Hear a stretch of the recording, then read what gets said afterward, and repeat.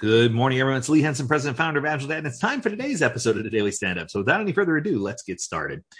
It is Tuesday. What a wonderful Tuesday it is.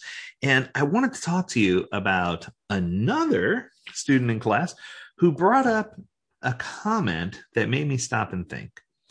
We were talking about operational and organizational efficiency of teams, and we were talking about teams reaching a state of high performing. And one of these students pointed out, they said, there's no point in becoming a high performing team. And I said, what do you mean? And they said, when you become a high performing team, one of two things happens. I said, okay, I'm all ears.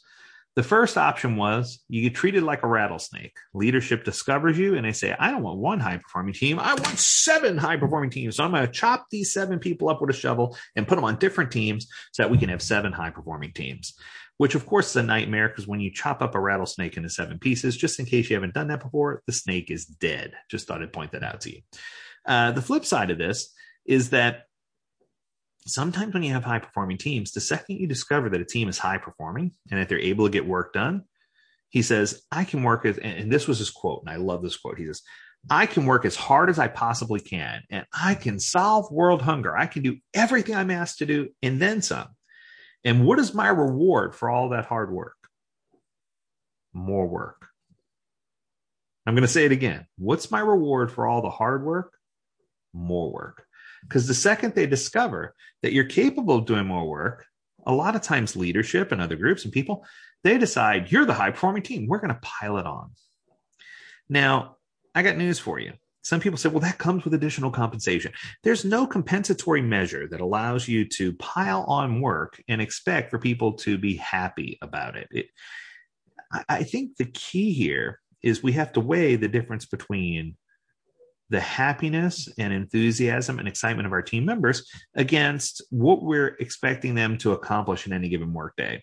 And what I can tell you is that instead of just you're doing such a fantastic job. Your team is really accomplishing things. Your team's going places.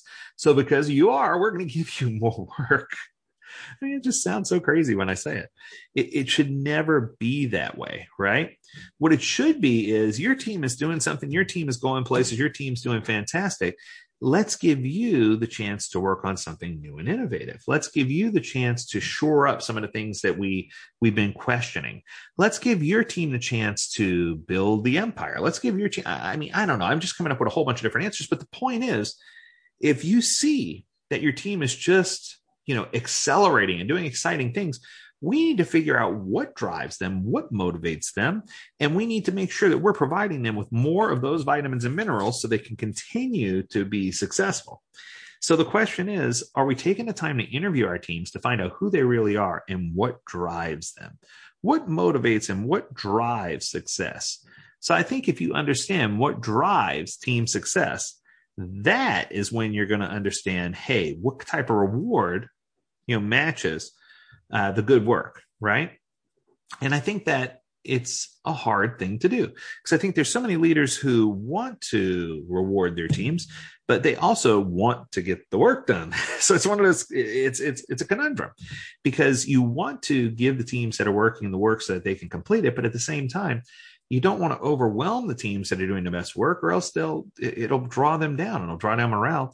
And the second you start to see that, then you say, well, I guess it's time to break up the team. So you break up the team. And then when you break up the band, when you break up the team, now you discover that they're not as high performing as they were before. It would have been better just to leave them alone.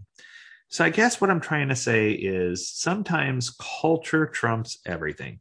And I think it's important for us to understand when we have our head around what drives team success, and when we understand that good work shouldn't be rewarded with more work or with C4 for the team, we need to make sure that we're not blasting the team apart into pieces. We need to make sure that we're truly recognizing success and that we're rewarding success within the team with things that are meaningful to them. Try to keep it short and sweet. I know the week's cruising by. I hope that you're having an amazing week.